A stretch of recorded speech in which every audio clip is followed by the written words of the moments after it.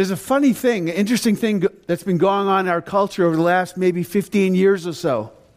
There's been a lot of literature coming out from angry atheists, people like Christopher Hitchens, who died about 3 years ago, and Sam Harris, and Dan Dennett, and Richard Dawkins. They're angry. They're angry with the God whom they claim does not exist. It's an interesting phenomenon. I'm not too worried about the angry atheists. I appreciate a lot of the questions they raise.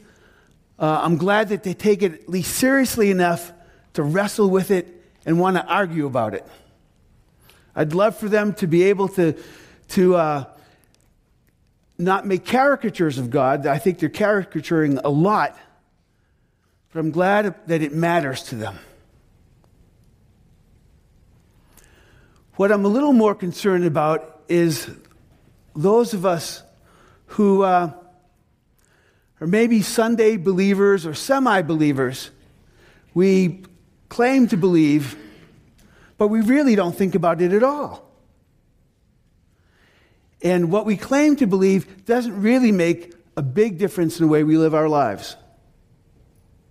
Because we haven't thought about it a lot, because other things keep distracting us from thinking about it. I don't know what the reasons are.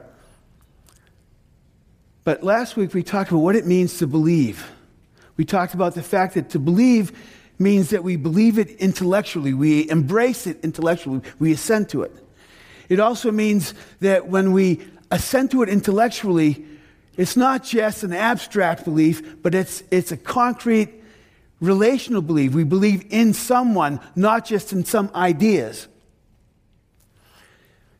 It's a belief of our emotions, of our heart. There's a strong emotional belief to it, aspect to our belief, and it affects our will.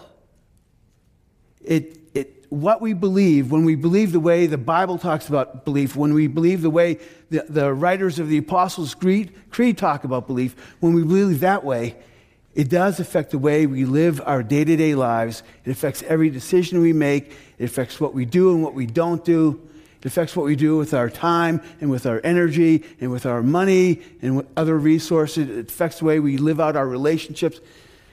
When we believe the way that the writers of the Apostles' Creed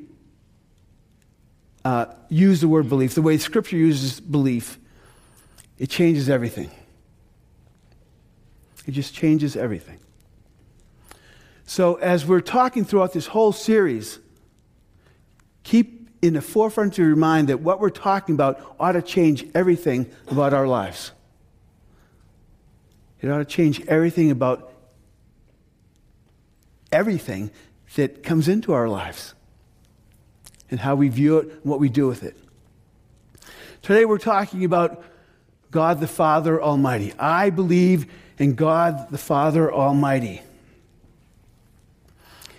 Now, the Bible doesn't try to make a case for God's existence. It just assumes it. It just assumes it. Exodus 3, Moses has an encounter with God. If you know the story of Moses, he was born of Hebrew parents, but he grew up in the Pharaoh of Egypt's household. When he's about 40 years of age, he gets into trouble and he flees, and he spends 40 years shepherding sheep in the wilderness area of Midian. And then when he's in Midian, he has this encounter with God. He's out with his sheep, and he passes by this bush, and it's burning. And he walks by it, and he looks back because the bush is burning, but it's not burning up. He says, "Whoa, I need to stop and look at this." And he realizes something is happening that he was not expecting at all. And he has an encounter with God that day. And God tells him, "I want you to go back to Egypt and tell Pharaoh to let my people go." And Moses is thinking, wait a minute, I left Egypt 40 years ago because the Pharaoh wanted to kill me. Why would I go back there? And so he has this running encounter with God where he's trying to convince God to find somebody else. And God had already made up his mind that Moses was the guy, so he wasn't budging. But along the way, Moses asked God a number of questions. One of the questions is, okay, so I go back to Egypt. And I meet with Israelites there, and you know how they are, God. They're just stubborn. And they're hard to convince. And what am I going to say to them? And if they ask me, who sent me, what shall I say? And God says, tell them, I am who I am. That's my name. You tell them that I am has sent you. Now, that's a funny expression. I am who I am. What does God mean by that? Well, he means several things. He means, first of all, that he really does exist and he's always existed. It means that he has no restraints, no limits, no constraints. It means that he is eternal and unchangeable. It means he really can do whatever he wants to do.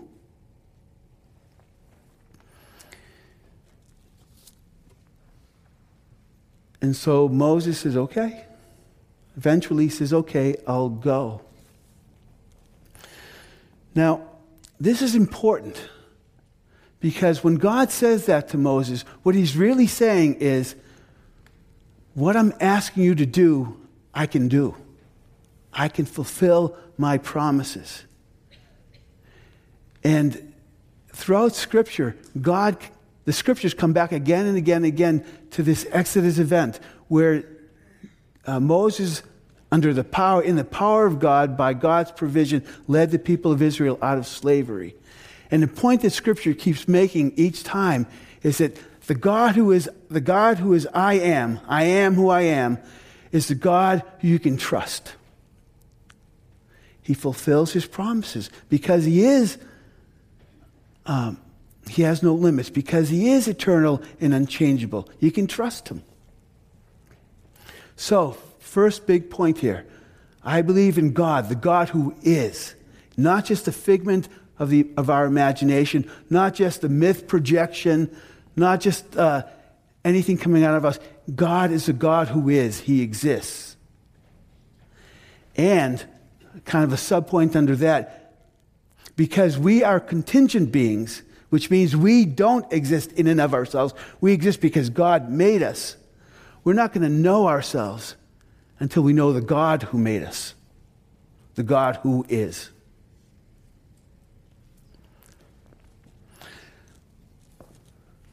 God is, and second, God is one. Now, the Apostles' Creed doesn't say that explicitly. The Nicene Creed does. But the Apostles' Creed means that God is one because there's only one God. The Israelites, for generations upon generations upon generations, would recite the Shema in each synagogue service. Pious Jews would say it morning and evening. The Shema is from Deuteronomy 6.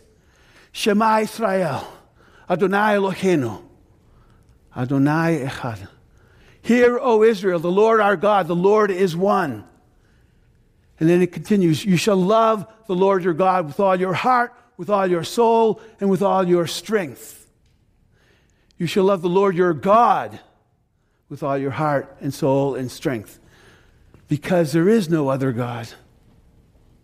Because there's only one God. That's the big point of the Shema.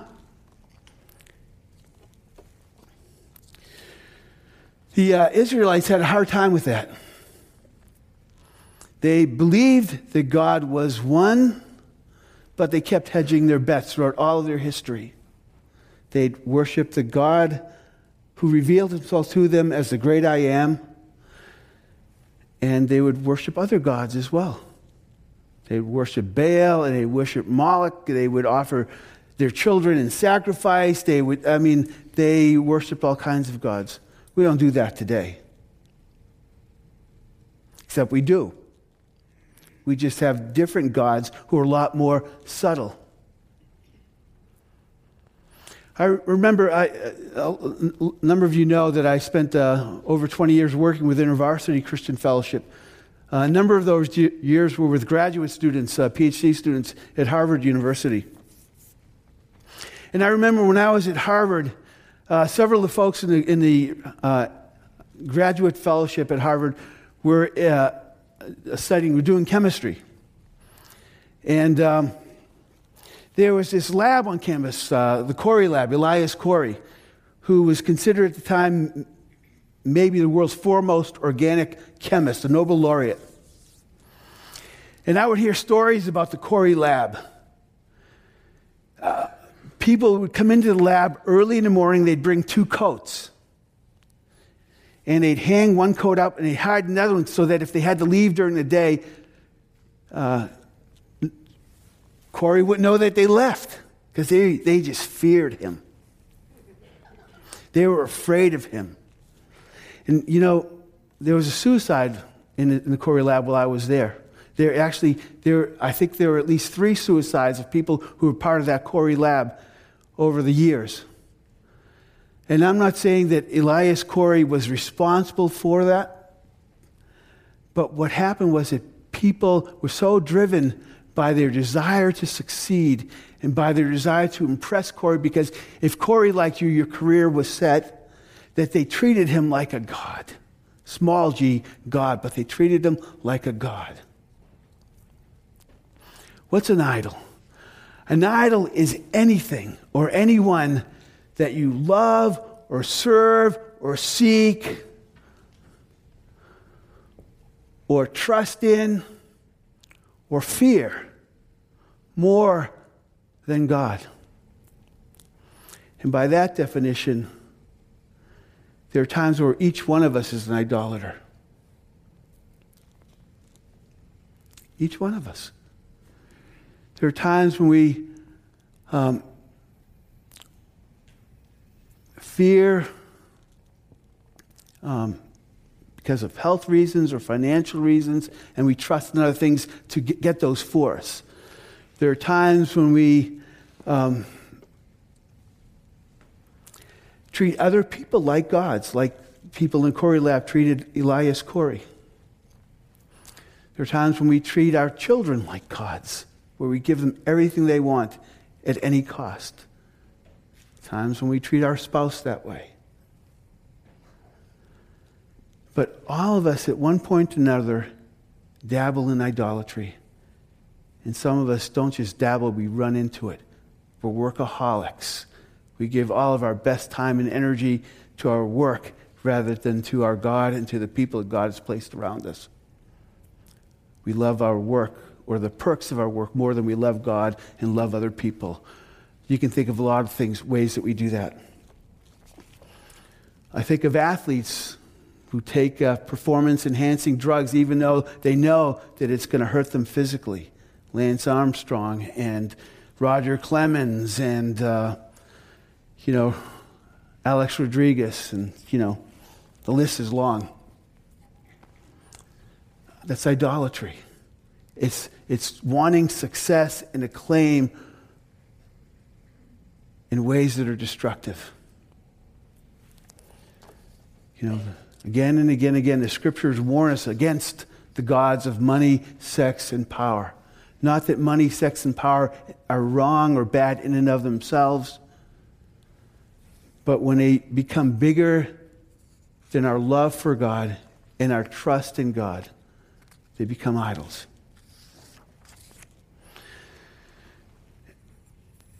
And so, when we say that God is one, what we're really saying is we will not allow idols to come into our lives because we know that all idols are pale imitations and false gods.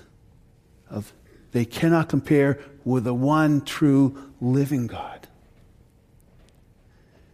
Hear, O Israel, the Lord your God, the Lord is one. You shall love the Lord your God with all your heart and with all your soul and with all your strength.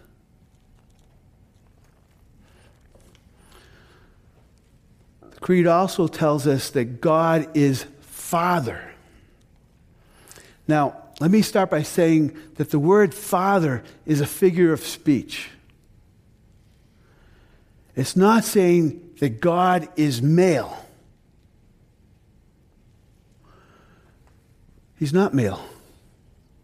When in Genesis where it says that we are created in the image of God, it says in the image of God he created them. Male and female he created them. Male and female each reflect the image of God. And in fact, together they reflect the image of God better than one or the other alone. God is not male. And God doesn't care about males more than he cares about females. It's a figure of speech. There's some important distinctives made here because of cultural reasons, but I want to make clear, God is not male.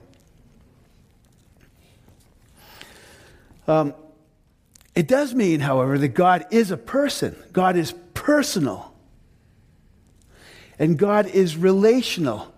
From all eternity, God has been God the Father. He didn't just become God the Father when Jesus Christ took on flesh and came into human history. We'll talk about that in a couple of weeks. He's always been God the Father. He's always revealed himself to us as God our Father. Jesus, when he taught the Lord's Prayer, he taught us the Lord's Prayer. You remember how it starts? How does it start? Our Father, yeah. Our Father who art in heaven. Jesus is telling us he wants us to relate to God as our Father. And as our Father, he's our protector, he's our provider. Psalm 68:5 says, "A father, our God is a father to the fatherless, a defender of widows, is God in his holy dwelling." God is the one who cares about widows and orphans. He cares about the least and the last and the lost. God is a father. By his very nature, he's a father. And what we know about what it means to be a human father comes from what we can understand about God as our Father, not the other way around. Because God is our Father, he protects us. Deuteronomy 1 says, Moses is talking to the Israelites, and he says, "The Lord your God, who is going before you, will fight for you, as he did for you in Egypt before your very eyes, and in the desert. There you saw how the Lord your God carried you, as a father carries his son, all the way you went until you reached that place." He's saying that God is our Father, provides for us, protects us, he carries us, he carries his sons and his daughters. Like a father carries a son or a daughter, he carries us. He takes us through. When Psalm 23 talks about going through the valley of the shadow of death and fearing no evil, why is that? Because you are with me. Because God is with us through all of what life brings. We don't have to be afraid, even when we know we're completely out of control, because our Father is carrying us.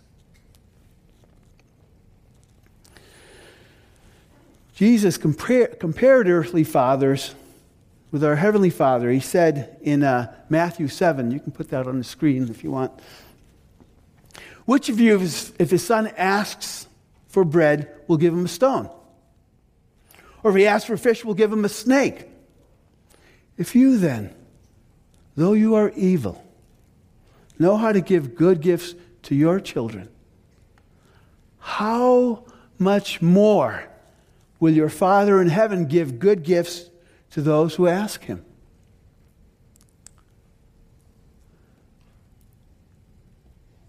We know a little bit about what it means to be a father as human fathers. We know a little bit about what it's like to want good things for our children. How much more will our Father in heaven, who defines what fatherhood is, how much more Will he look out for us and protect us and give us the things that we really need, the good things that we need? How much more will a Father who is perfectly good love us perfectly?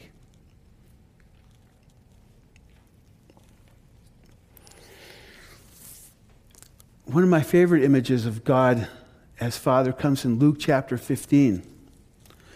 For those of you who know the story, Jesus is having this discussion, if you will, with religious leaders who are ticked off with him. They're angry with him because he's spending time with sinners instead of spending time with them. And they want to know why he's spending time with the wrong people. And so Jesus tells 3 parables about how much the Father cares, how much God the Father cares about people who are lost and lonely. And the 3rd parable, he begins by saying there was a father who had 2 sons. And one day the younger father came to him and said, "Father, I want my share of the inheritance. I want it now." I'm paraphrasing the story. "I want my share of the inheritance now. I don't want to stay here anymore." And his father's heart breaks, but he gives his father what he asked for. He gives his son what he asked for. He gives him his share of the inheritance. The son goes. Now stop and think for a minute. What is that father? What is that son saying? He's saying, "I don't want to wait for you to die. I'm tired of waiting for you to die, old man. I want my inheritance now. And when I get it, I'm gone." How disrespectful is that? How awful is that?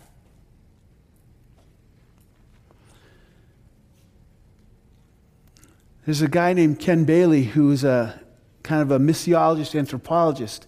He did some research among older cultures, and he told this story that is recorded in Luke 15. And it's, "Now, how would you treat a father like that?" "Oh, we would stone him."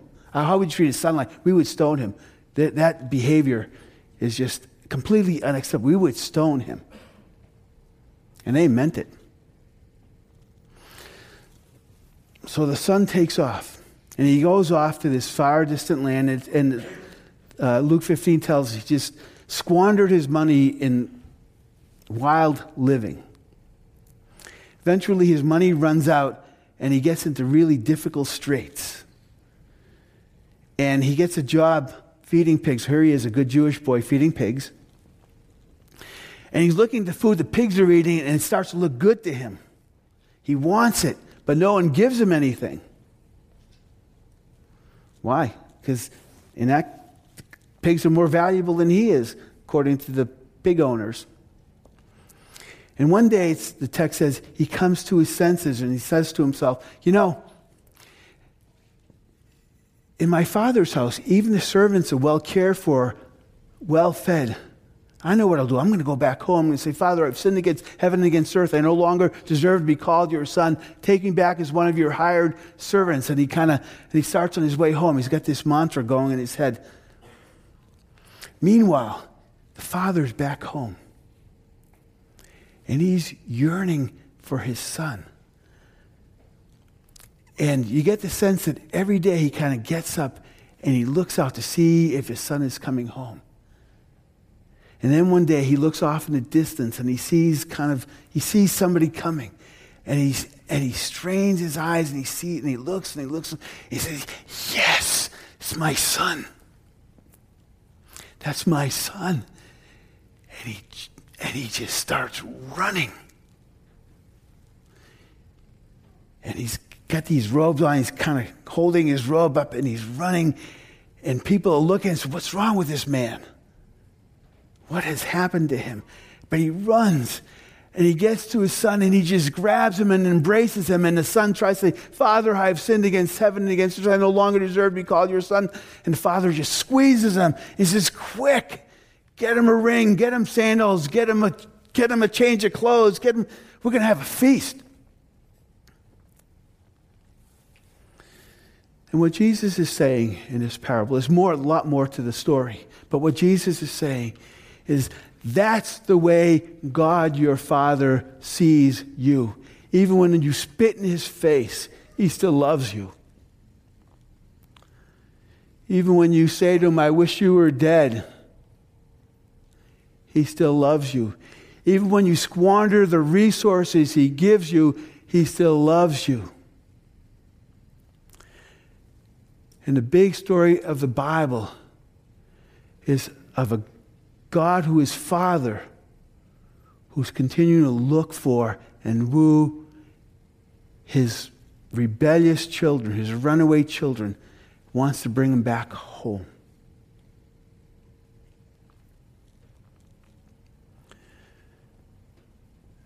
He's talking about you and me. God our Father wants us to come home and stay home and rest in his love. God is our Father.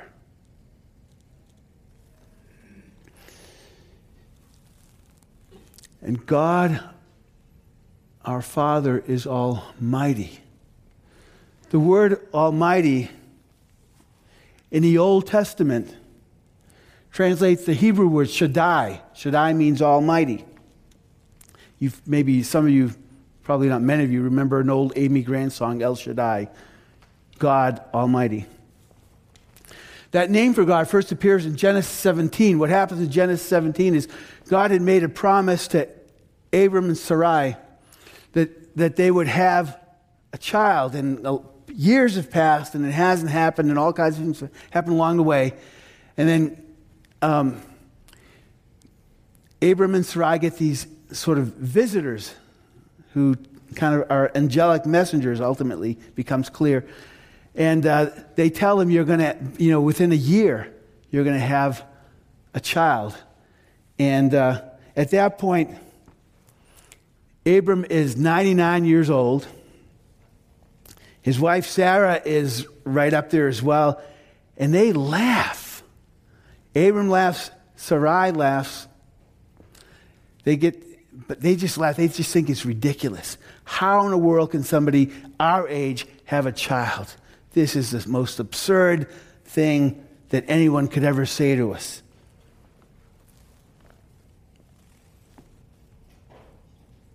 And then they have a child.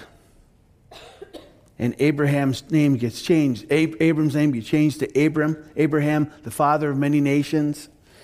And Sarai gets her name changed to Sarah because she gives birth to a son.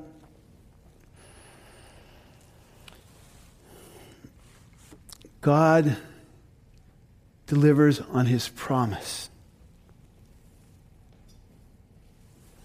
He made his promise under his name, God the Almighty, El Shaddai.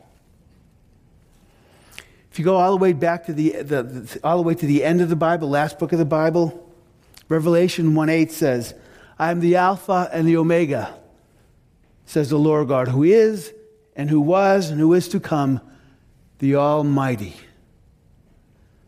So from the first book of the Bible to the last book of the Bible, what we're told is that God can do whatever he wants to do.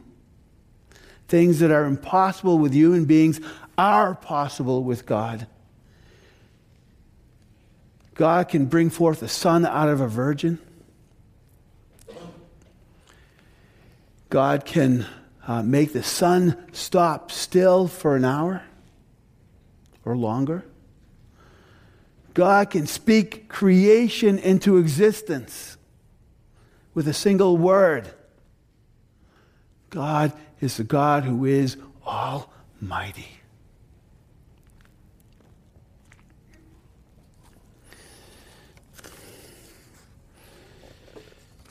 When the prophet Jeremiah wondered whether God could really restore the nation of Israel after the Babylonians had conquered them and sent them into exile, the Lord comes to Jeremiah and he says, I am the Lord.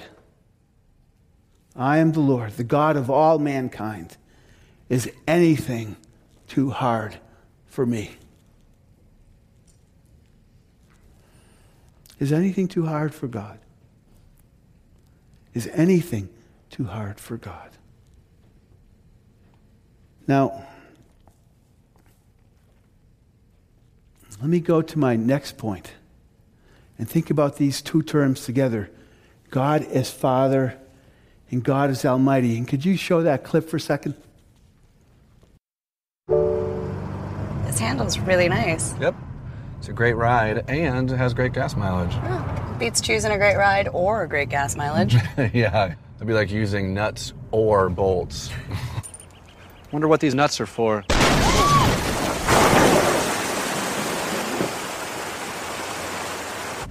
I like and better. Uh-huh. I like and better too. What's funny about, see, what the Apostles' Creed is saying is it's putting two words together.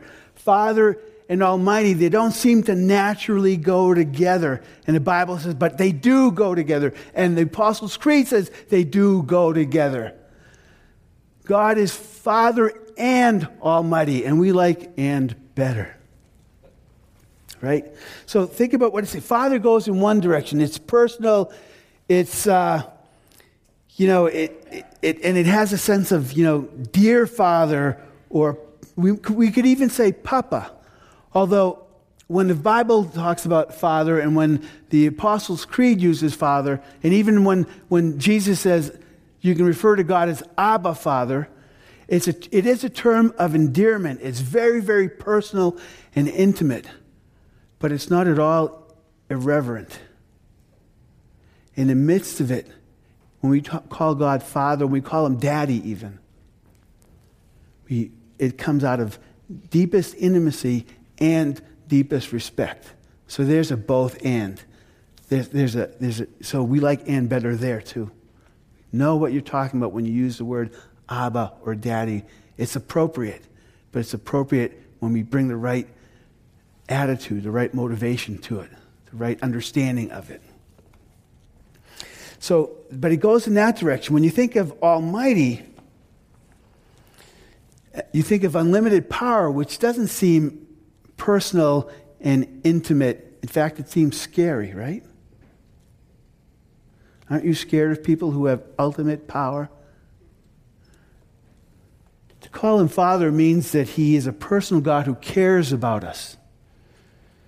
To call Him Almighty means that He is able to do whatever needs to be done. No limits with Him.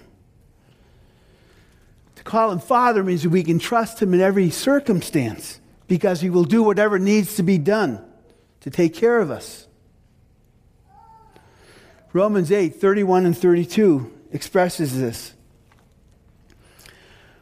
What then shall we say in response to this? If God is for us, if God is for us, who can be against us? He who did not spare His own Son, but gave Him up for us all, how will He not also, along with Him, graciously give us all things? So what's the limit to the all things in verse 32? Nothing. There is no limit. Whatever we truly need, our Father will make sure that we have, because He is the Father Almighty. Almighty God. So Father means He's the God who cares for me. Almighty means He can do whatever needs to be done for me. He is Almighty. He can do anything He wants to do. He is Father. He will do all that is necessary for our well-being. He is Almighty. He can. He is Father. He will. I love the way David kind of thinks about this in Psalm 62. He doesn't use the words Father or Almighty, but Psalm 62, we don't know the circumstances, but we know based on the Psalm that things are happening in David's life. There are enemies arrayed against him who want to crush him. But he begins the psalm by saying, my soul will find rest in the Lord. And he continues talking about God, but he gets to verses 11 and 12, and he says, two things God has spoken, one thing have I heard. You, O Lord, are strong. And you, O Lord, are loving. So Psalm 62 brings together these two ideas of Father and Almighty. You are strong and you are loving. I will rest in you. I will trust in you. I will walk with you, and I will not fall because you will hold me up. I can trust you. When you know the Father Almighty,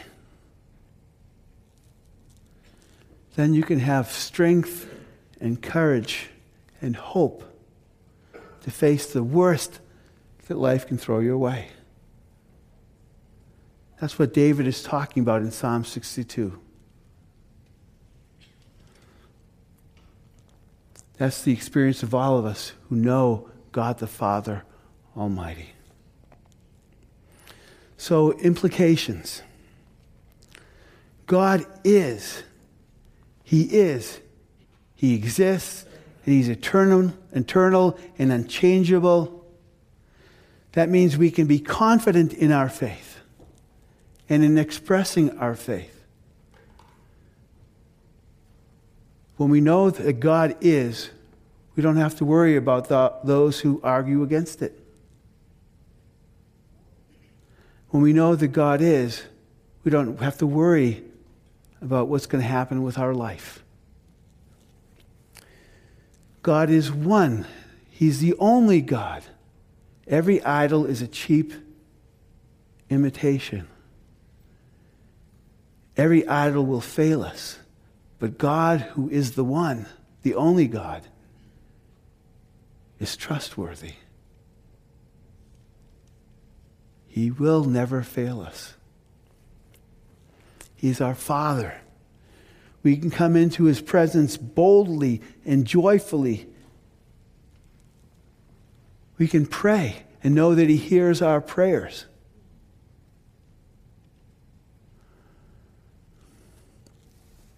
He's almighty. We can rest in His protection and joyfully pursue His purpose. We know if God calls us to do something, He will enable us to do it because He can do whatever He wants to do, whatever He needs to do.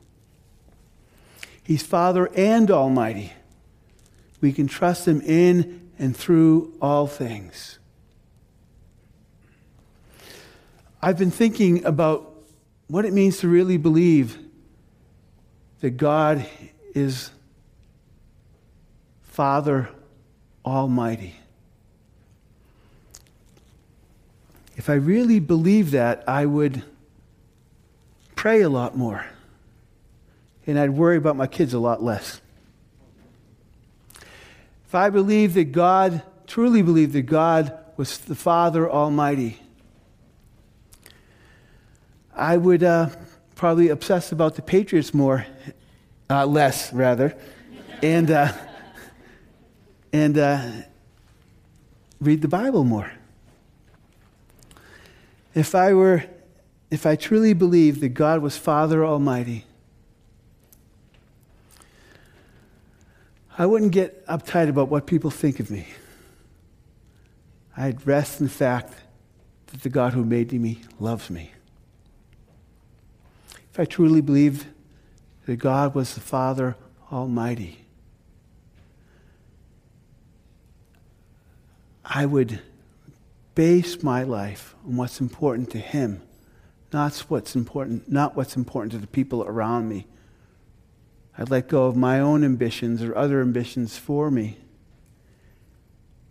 And I would press into the call of God for my life. If I truly believed in God the Father Almighty, I would work with joy and with peace, and I would sleep with a free and uncluttered mind. If I truly believed that God was the Father Almighty, I would love Him with all of my heart and soul and mind and strength. And I would love the people around me with everything that's in me because I know that that's what God wants for me. Let me ask you this. If you truly believed that God was the Father Almighty, what would you do? How would you finish this sentence? If I truly believed God the Father Almighty, I would. What would you do? What I'd like to ask you to do is to think about that question and write out a response this week. In fact, better do it today. Write out a response. If I truly believed in God the Father Almighty, I would. Write that out. And after you've written that out, turn it into a prayer and pray it back to God.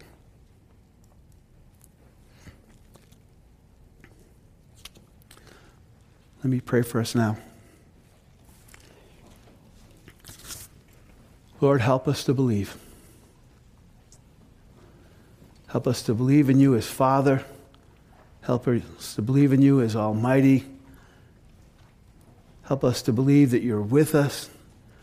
Help us to believe that you're for us. Help us to believe that you are all-powerful and all-knowing and always present, so that we need not fear. And Lord, help us today or this week to really press into these things and think about them and turn them back to you in prayer. I ask this for myself and for all of us in the strong name of Jesus. Amen.